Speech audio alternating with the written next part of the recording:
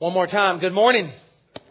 Welcome. I am so glad you are here today. Give a good shout out and welcome to the New Hope Garner community. Glad you guys are over there. Those checking us out via the internet or our internet campus, that whole virtual community, welcome, welcome, welcome. We are in a series called Fit to be Tied, Part 2.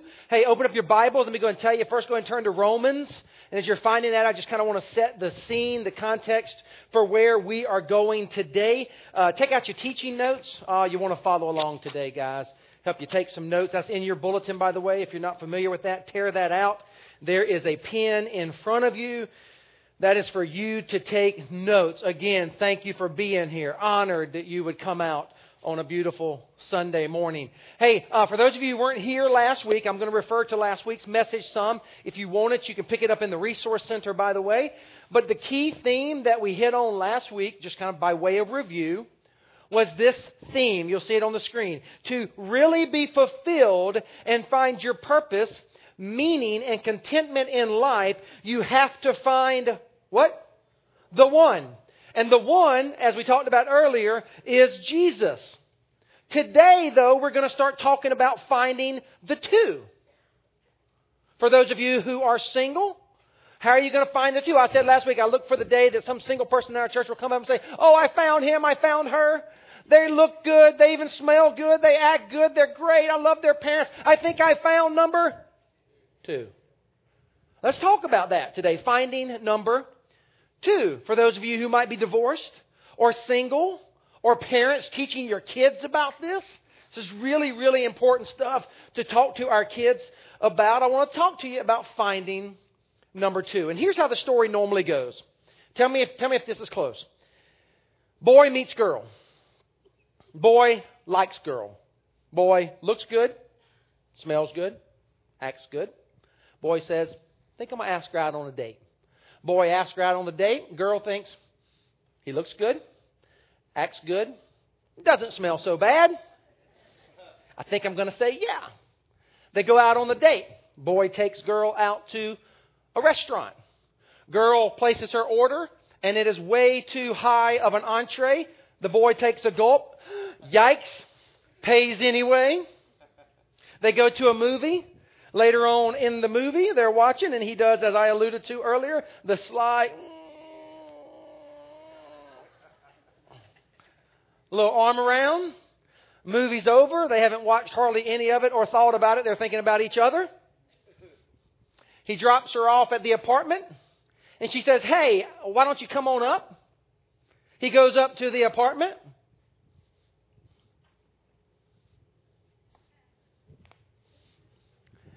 They sit on the bed. They look into each other's eyes, all googly-eyed. He tilts his head to the right. She tilts her head to the right. They start swapping some saliva. And they go to first base, second base, third base, score.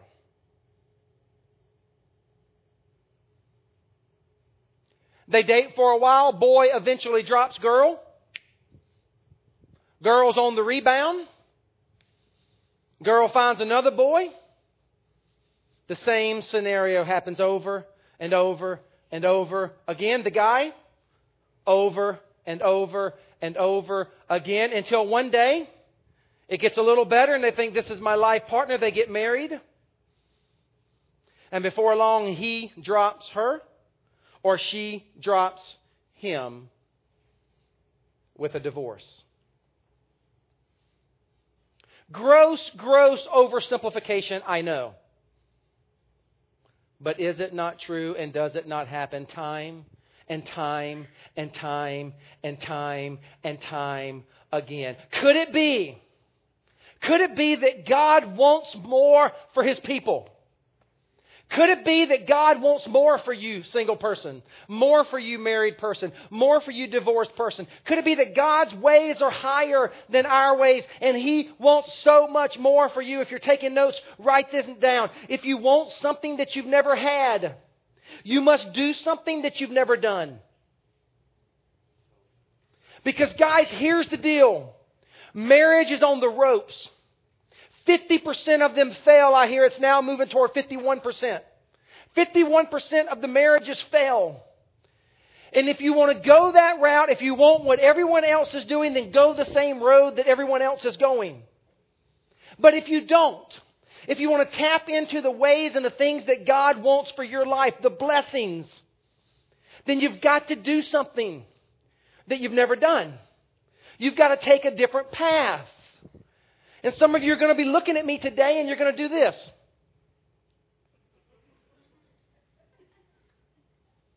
And you're going to think, Benji, that's not normal.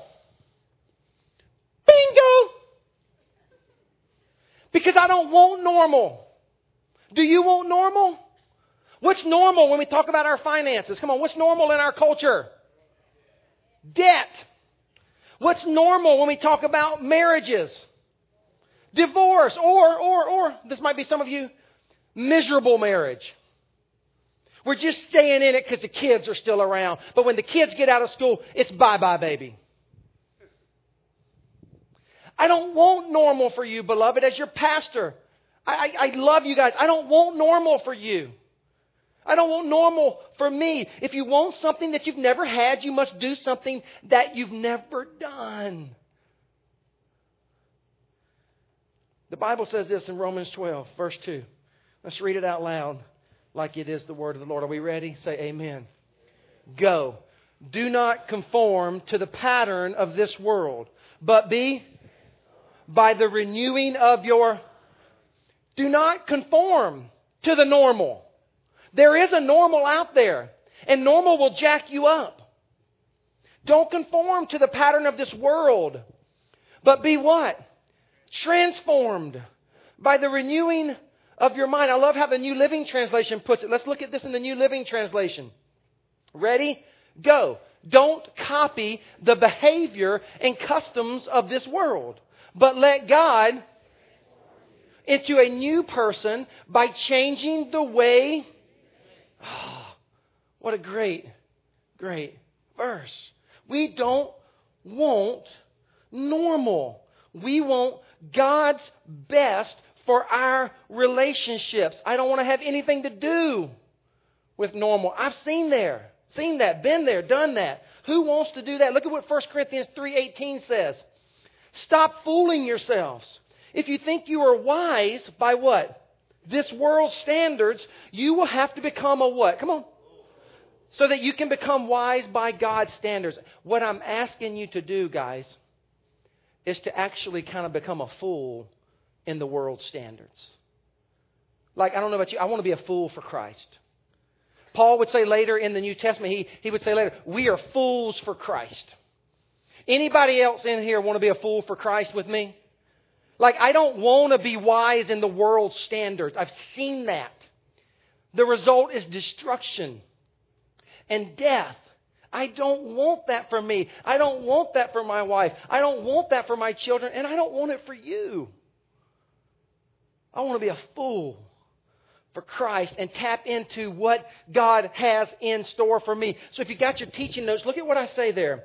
I want to talk to you, single person. I'll get to the married people later about some higher standards, some ways in which the world will look at you like you're a fool, but will be the key that opens up the door to your life of blessings in terms of your relationships and in terms of your sexuality and in terms of your marriage. I want to talk to you about areas in which we will have higher standards. Here's the first one. I'll have a higher standard regarding who I'll, write in the word date, who I'll date. I will have a higher standard for who I'll see, who I'll court, who I'll go out with. I will have a standard.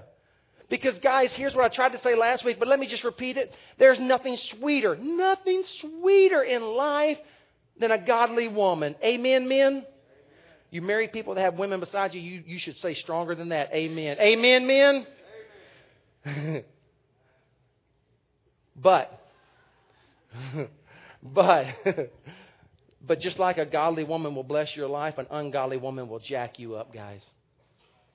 It will mess you up. We had a guy in the earlier service today. He actually wanted to get up and testify.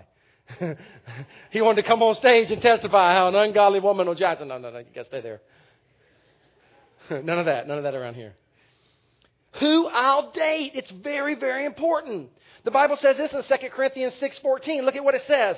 Do not be yoked together with unbelievers.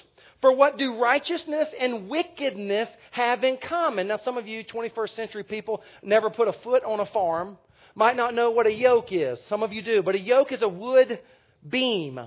And the wood beam would have two humps in it for two animals. And the Bible says you wouldn't yoke a donkey and an ox together. I mean, you just wouldn't do that. That's not wise. I like how the King Jimmy says it. You wouldn't put together an ox and an ass.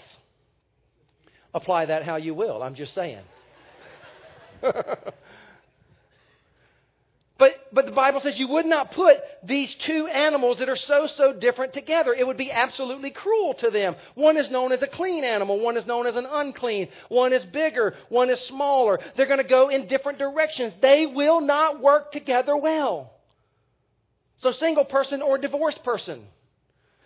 The Bible says very clearly, it's unhealthy, it's cruel, and it's just downright unwise to be yoked together if you're a believer, I'm talking, with an unbeliever. Parents, you got to teach your kids this stuff. It is not wise. Ladies, you say, but you don't understand, Pastor, he's got a six-pack.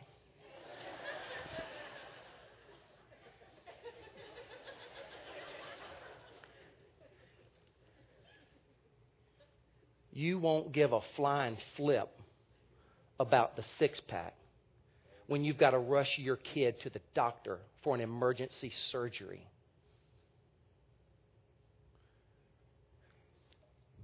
It's a train wreck.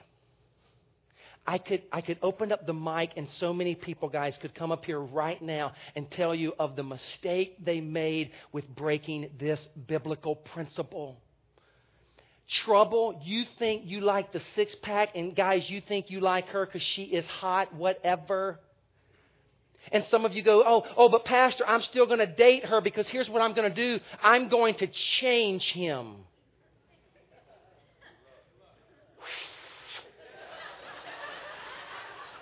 What are you smoking? It never happens. You will not change him. You will not change her. And trouble comes from day one if you break this principle, single or divorced person. You break it, it will mess you up. Immediately, you'll start encountering struggles with your finances because as a believer, you're going to want to honor God with the biblical tithe and bless God and God's movement. You're going to want to raise your kids in the church, and he or she is not. You're going to have certain values and principles. You will inevitably end up by a graveside or in a hospital room, and one of you will be sick or a child will be sick, and you're worlds away when you go getting yoked with an unbeliever. You say, well, how will you know, Pastor? How will I know if they are a believer? I told you last week, give credit where credit's due. I read Craig Groeschel's book on marriage, and it's just really impacted a lot of this series. Craig goes so far as to say this. I'm not sure I would agree completely, but I'm close. Craig goes so far as to say this. When you're dating somebody, when you start that relationship and you strike up that conversation, you will know within 30 minutes, he says, of whether someone is a believer or not. I think he's got a good point. Often you will. I wouldn't get so dogmatic to say that, you will always know, and if not, just drop the person right there in the conversation, the relationship. No, but I will say this. By the time the first date is over, or the second date at least, you will know if they're a Christ follower. I mean, guys, they'll say it. I mean, think about you when you have a conversation, when you meet somebody. Tell me this is not true. When you meet somebody, you're at a party or whatever, and you meet somebody, or you're at work and you meet somebody. As the conversation unfolds, inevitably the people in the conversation massage and manipulate the conversation to talk about what's important to them. Yeah, man, you went to UNC? Yeah, I went to UNC, man. Graduated in 1981. It wasn't. Yeah, they won a national championship. Michael Jordan years, whatever. Man, Michael Jordan was there. It was awesome. Or I'm in pre-med, I'm at Duke, and I love it, and I'm going to graduate. I think I'm going to stay in this area. Or I've got 3 kids, and how many you got? Inevitably, people talk about that which is important to them. Agreed? Agreed? Agreed? Absolutely. And so if you're dating somebody, if Jesus Christ is important to them, you will hear about that early on. You will. You cannot be a fully devoted Christ follower with Jesus having changed your entire life, forgiven you of your sin, written your name in the Lamb's book of life. If all of that is true, you can't keep that quiet. You have to, especially if you're thinking about spending the rest of your life with this person or entering into a dating relationship with this person, there's no way you're going to have that conversation without massaging it and manipulating it and bringing it around to, man, I love Jesus. Or I've got this relationship with Christ and He has saved my life. Or I go to this great, great church. You get the conversation to that point, and the person you're interested in will. And you say, well, Pastor, I hear you, but I don't even do that.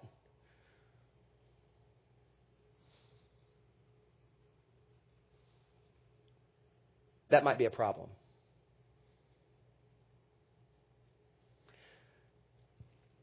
That might cause you to go, ooh, inventory, gut check time. Am I really a Christ follower? Am I really, you're looking at me, some of you are looking at me like. See, the more times I get you to look at me like that today, the more I think I'm right on. Because guys, listen. I know this is not normal. You say, well, Pastor, that's just preacher talk. That's just fanatical talk. No, that is not. That is Christ following talk. That is being sold out to Jesus. That is Jesus being, what did I say last week? What did I say, Jesus is what? Number one. If someone is number one in your life, beloved, you can't help but talk about Him. Particularly if you're talking about dating this person and having a relationship with him or her. I told you last week how I pushed pause on dating for, I don't know, it was around 2.5, 3 years, something like that. I just pushed pause. I was so fed up with dating. And God did a great work in my life. And I had to then get to a point where I was perfectly content with number one. And some of you probably need to do that. And I told you I was kind of embarrassed to say it, but I had that kind of vulnerable moment where I said, this I know sounds cheesy and stupid, and I'm a little embarrassed, but I would like to have date nights with God. Seriously, if you weren't here, I talked about that. And so I stopped going out on dates on Saturday night, and I would just stay at home all by myself, reading the Bible and praying. And I'd get up every single day at 5 a.m., and I did all that stuff. And it was a conscious decision as I entered into the University of South Carolina. It was a conscious decision that I wasn't going to date anybody until I got perfectly content with my number one. And then what happened, you might want to say, what was the rest of the story? The rest of the story was after I graduated from the University of South Carolina, I came to Duke, and I met my wife at Duke University the very first day of classes. And I met her in the bookstore. And I can't stand that bookstore. I spent way too much money in that bookstore. But the one reason I'm very, very grateful for that bookstore is because there I met my wife. And I met her the very first day. And I invited her to go to a Durham Bulls baseball game with a group of us that very night. And there was about 20 of us, and it wasn't a date. It was just we're going to go to a baseball game together. So we went to the Durham Bulls baseball game, and we sat down, and I was already interested in her, and we sat down, and lo and behold, she was not sitting beside me. She was sitting way down there. Not cool. And there was this big pole, or I made it up to be, there was this big pole that was blocking me from seeing the pitcher. And I was a pitcher in baseball, so I made up this elaborate story that I can't see the pitcher very well. And so what do you say, guys? And I led 20 of us to change seats. So I get them up, and we move down, and we sit down in another section, and wouldn't you know it, I'm sitting beside Amy Lynn, right? Smooth operator. Enjoy the game. That Friday night, I asked her out on a date.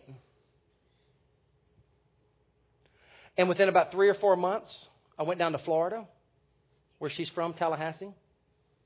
Asked her father if I could have her hand in marriage. Her mother was there too. Asked her father and mother. He worked my butt off for 2 days straight. made me build this horse fence around the horse pasture. 2 days straight. Guys, I was like, this is not the Old Testament, Mr. Cole. What are you doing? Worked me to the bone. But eventually said yes, I could have his daughter's hand in marriage. We came back up to Durham, and on a Friday night in January 6th, 1995, I took her in front of Duke Chapel, and I got down on my knee in the grass with Duke Chapel in the background, and I quoted verbatim Ephesians 5 from memory. And I asked her to marry me. Now, why did I do that? Because she was hot. But not like you're thinking. She was hot for God. Oh, don't get me wrong. I think she's beautiful. Love my wife. Beautiful. But I know it's all popular right now. Everybody talking about their wife being smoking hot. Whatever. My wife was hot for God. And in Revelation, the Bible says this. Look at this powerful verse. You are neither cold or hot.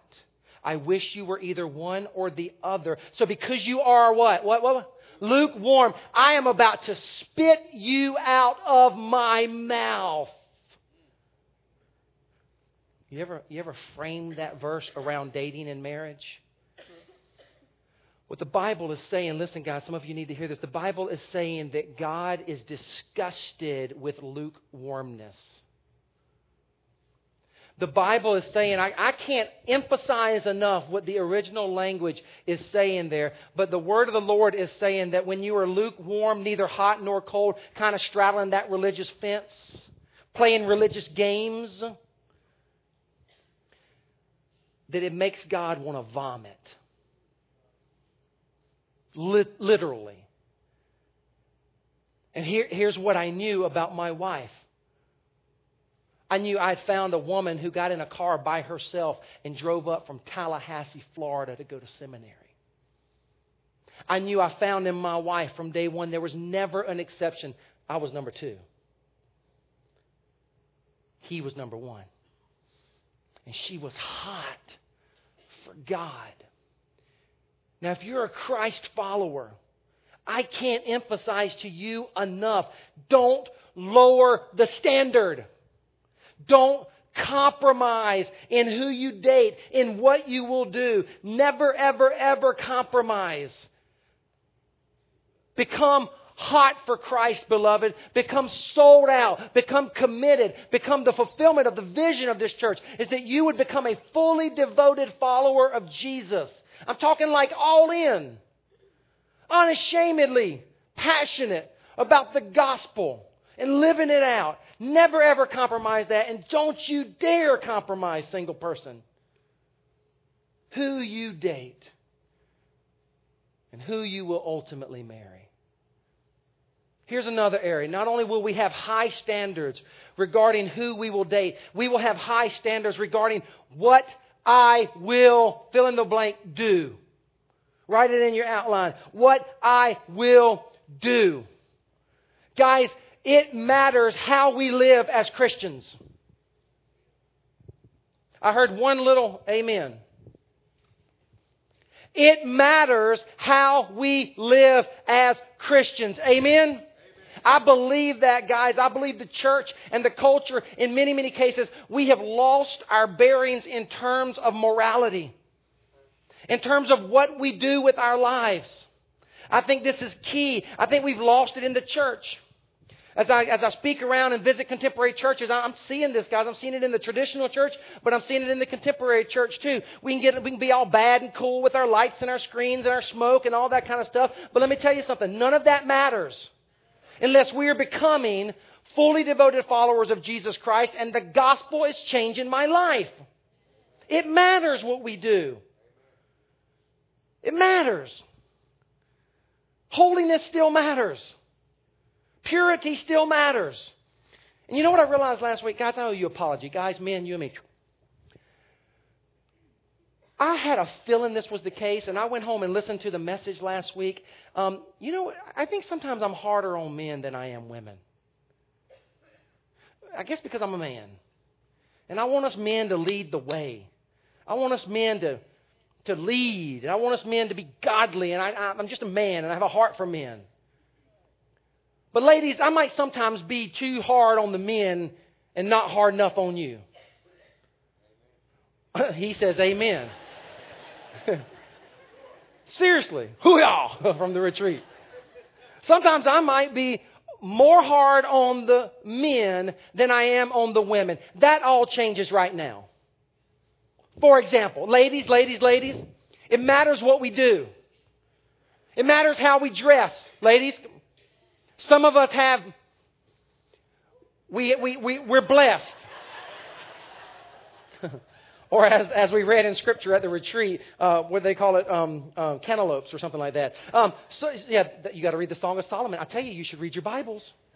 It's in there. It's in there. But women, sometimes you're like, you have a little something up here. You're proud of it. You push it up tight. You let it show cleavage, and you walk around.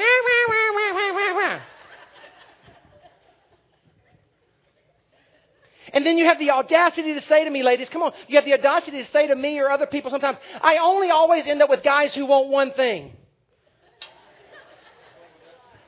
Ladies, listen. If you're fishing for men and you always end up with the wrong kind of man who has one thing on his mind, you might very well be using the wrong bait. If you can't say amen, say ouch. It matters. And ladies, we're visual. Men are visual. I got a sermon brewing inside of me. Been brewing for a year. I haven't written it yet, but it's all up in here. The title of the sermon is Sister Have Mercy. Sister have mercy. I'm a man. And we're visual. We don't need all that stuff all up in our face.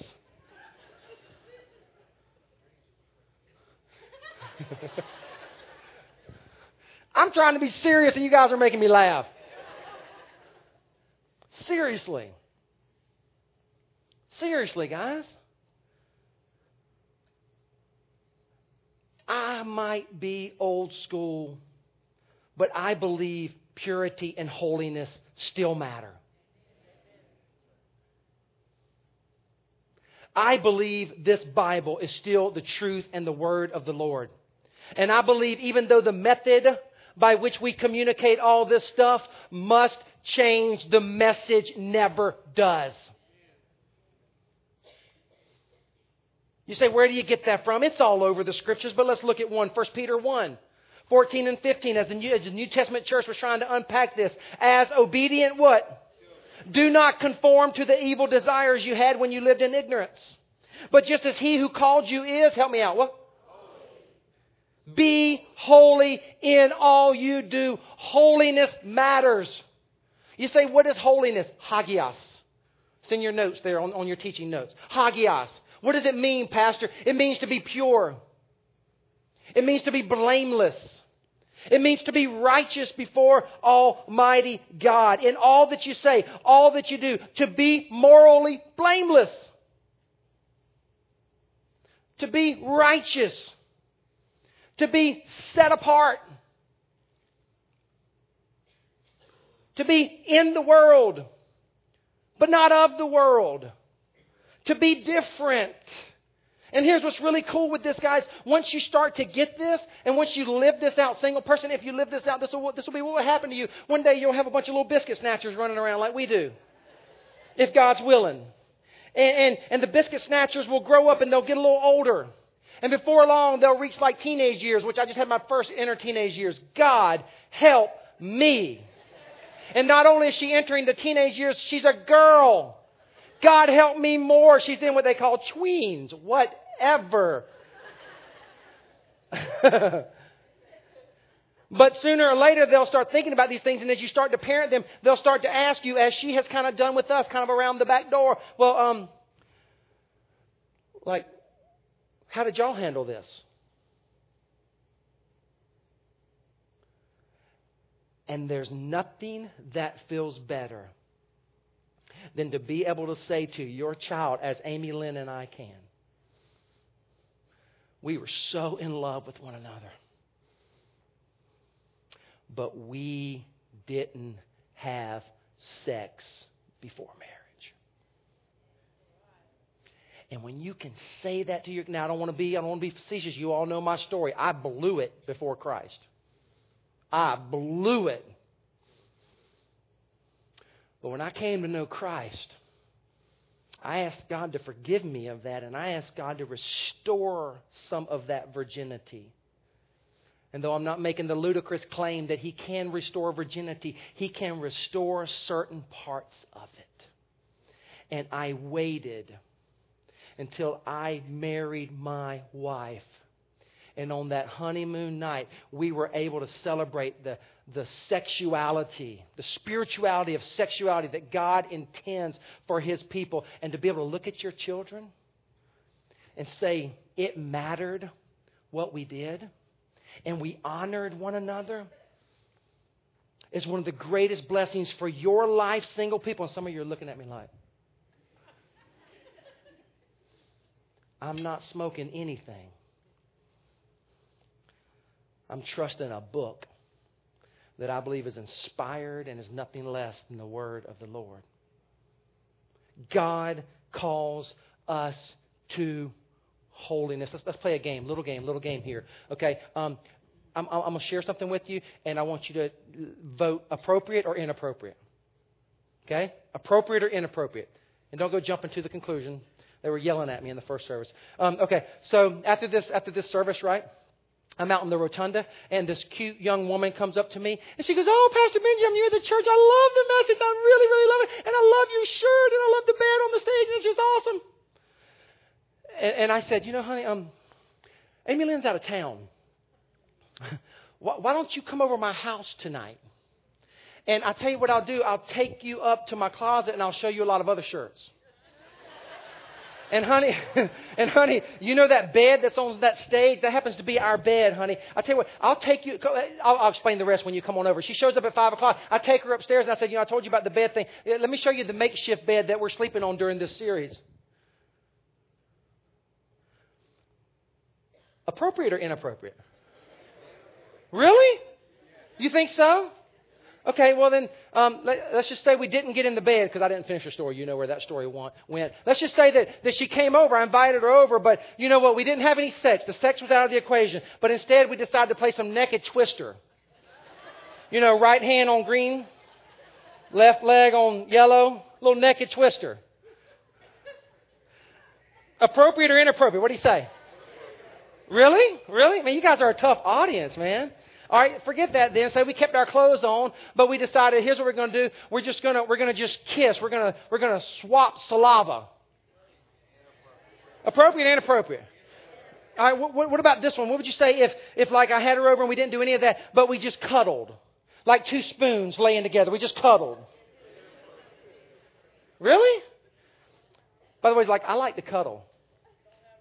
And my wife, I know I got 5 kids. It's not because of me. She just won't leave me alone. It really hurts my feelings sometimes. I'm like, "Honey, let's just cuddle tonight. Let's just cuddle." And she won't have anything to do with it. I mean, pray for us. It's not good. If you believe that, I got some oceanfront property I'll sell you down in Arizona. So you think, well, what about this? Well, just forget all that. What about I just invited her over to the house tonight, and we just sat on the couch and watched a movie together? Really? Man, you guys are a tough audience. But you're a smart audience. But here's my question. Why would you look at me when I share that scenario? Why would you look at me and declare that is inappropriate for a married man, and yet many of you would do the same things as unmarried people and think that it's appropriate?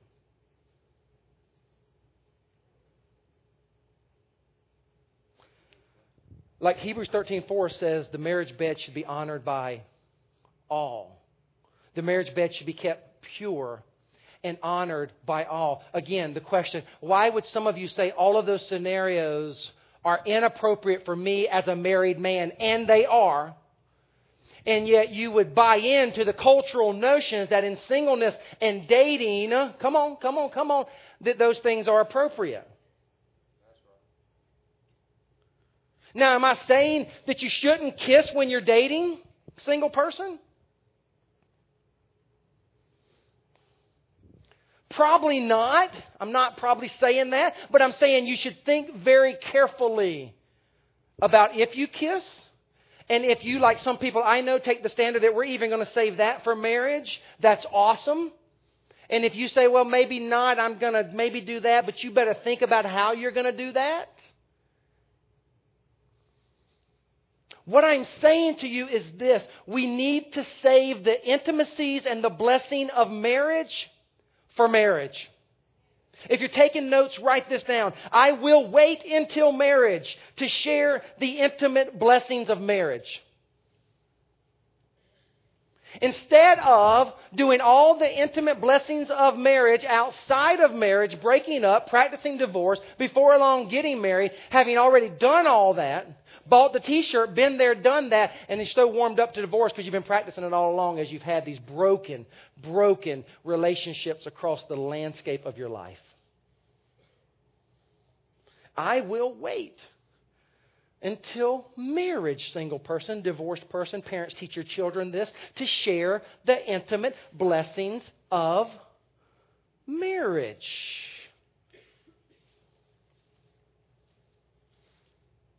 Higher standard number 3. Higher standard number 3. I will have a higher standard regarding what I will expect. What I will expect. Here's what I know about speaking to a crowd this size. Some of you are here. Well, let me back up and talk to the single person first. Single person, some of you are here, and you've dropped your expectations. And when you drop your expectations, you inevitably drop your standards and you compromise. And some of you are here, like I said, and you're expecting that you can change that person. It won't happen. Drop him now, drop her now, and save yourself a lot of heartache. Do not compromise the standard of being engaged, dating, and ultimately married to a godly person who loves Jesus. I didn't say go to church. Who actually loves Jesus. They come to church because they love Jesus, not because you drug them there. So you can't expect that you're going to change them. And the flip side of that is you can expect that God will send you the right person. You can. And you should.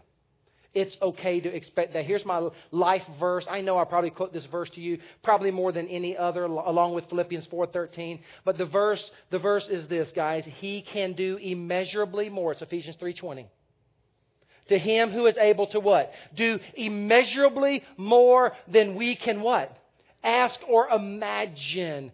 God is a big God. Amen? And God can do big things. Amen? So single person, expect great things from God. Now to the married people. Married person, right here, you.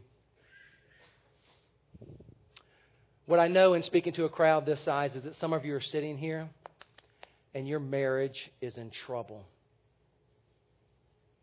Your marriage is on the ropes. You're no longer intimate with your spouse.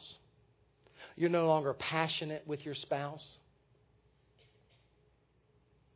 You no longer communicate with your spouse. And what you say to me when I hear your story sometimes, or what you say to Mike and Fran when they're engaged with you in some marriage counseling, you sometimes say these things. Well, our marriage is far too gone. We could never get back where we used to be.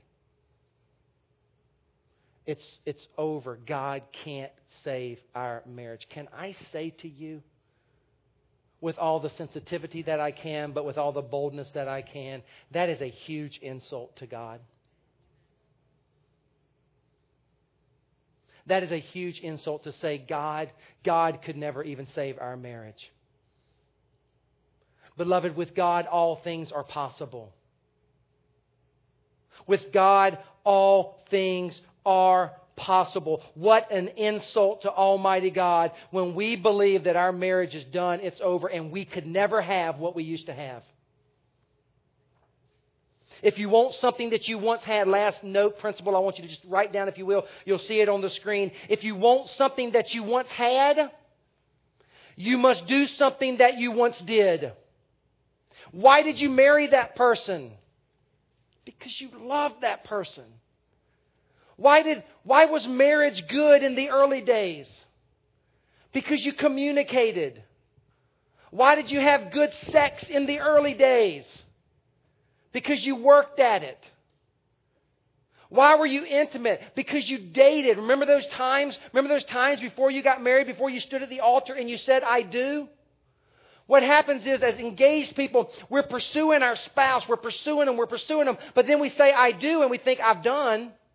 And it's over, and I don't need to pursue her anymore. And she doesn't need to pursue me anymore.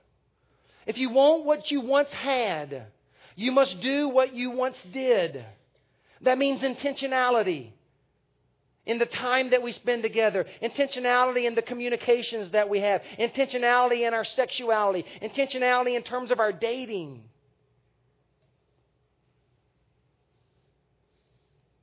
You say, well, what happened, Pastor? Why did we once have it and now we don't? You're not bad. Here's what happened. Life.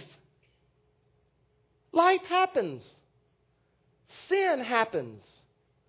Children happen.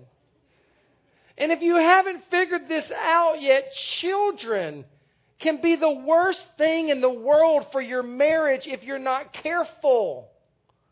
They're blessings from God. Amen? But they want to be the center of your home. They will. Have you ever noticed how when you're going to hug them, your wife and them, they squirm up in there?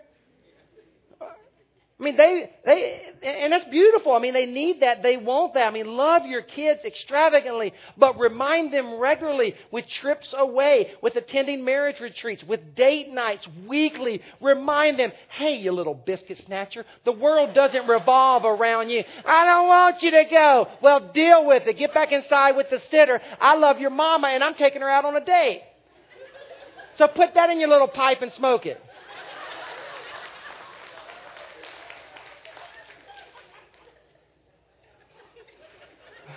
Sometimes just parenting stuff just comes out. I mean, that's my parenting 101. And by the way, I believe it. Like, I'm glad it came out. Get your honey back up in the house. We'll be home when you wake up. We'll be there, and we'll play some ball together. But I love your mother. Here you go, little youngin'. He's 1, Jesus. My wife is 2, and you are 3, so deal with it.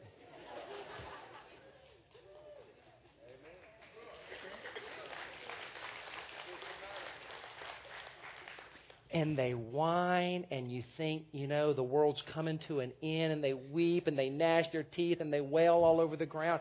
It is the best thing in the world for them.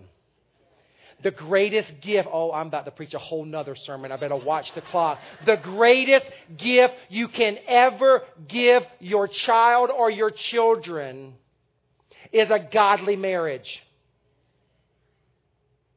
Period. They might wail and cry and moan and groan. Let me tell you something. Children get security from knowing that mom and dad have a rock-solid relationship in Christ.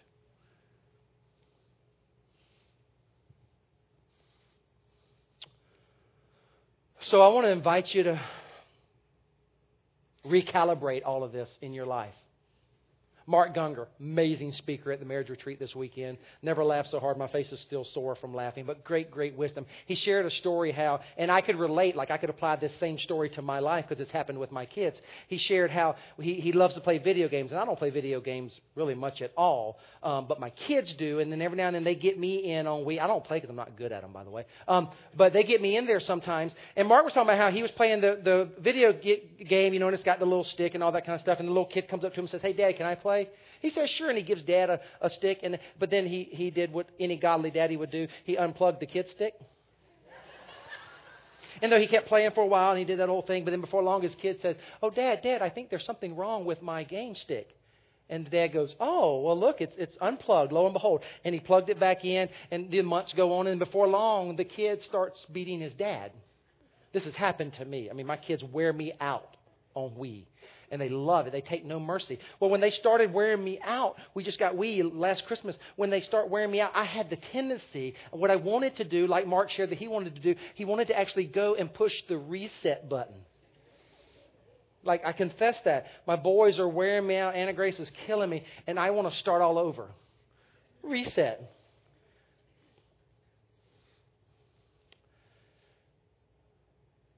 Some of you need to push reset today. Some of you single people, you've blown it. And you need to push reset. You haven't blown it because you're necessarily bad. You've blown it like the rest of us, me included. And you need to push reset. Some of you are married here today and you're sitting beside your spouse, but you really don't feel like y'all are one anymore. You need to push reset. You need to come under the authority of Scripture and let God's Word shape you.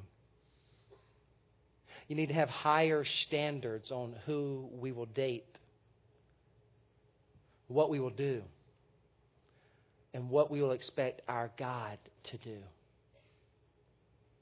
And if you will do that, that's what I've been praying for you. If you'll let this series shape you and let this series cause you to reset your marriage and reset your relationships and your dating relationships and your divorced, recovering relationships, if you'll just push reset and say, enough is enough. I no longer want to go the way of the world. I can see where that's going. Count me out, baby. I'm going to apply and obey Scripture in my life.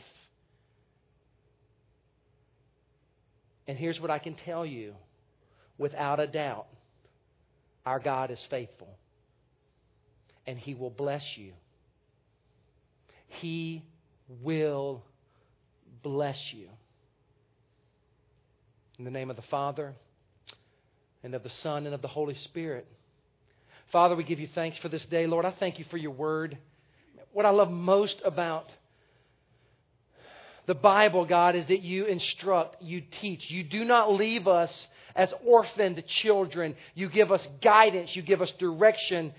You gave us truth when you inspired men and women to be a part of this biblical narrative. And you came forth and you inspired the word of the Lord. And Father, I pray that even though this message will often on this pulpit will sound countercultural, counterintuitive, Father, I thank you that what we are finding is that this word is truth. And that the way in which we tap into the blessings of God is when we trust and obey the principles of God. Father, I pray for every single person here today, God, I pray that you would bless them. I pray that they would just in this moment push pause, reset their dating life, their sexual life, reset what they expect from you and in you. Father, I pray for every single marriage here today, every single marriage person or couple that's watching this via the internet. Father, I pray for every single married person over in the Garner community of faith. God, I pray that together we as a church would humble ourselves and come before you and submit to the authority of your word that speaks so clearly about this very, very tricky subject. Father, I know that in a crowd like this, that there are people here, God, who need healing. They need to reset their lives, their marriages, their parenting, their dating. Father, would you allow us to do that? And would you come into our lives and heal those areas that we need healing? We worship you now in spirit and in truth and in humble submission to the word of the Lord. This we pray. In Jesus' name. Amen.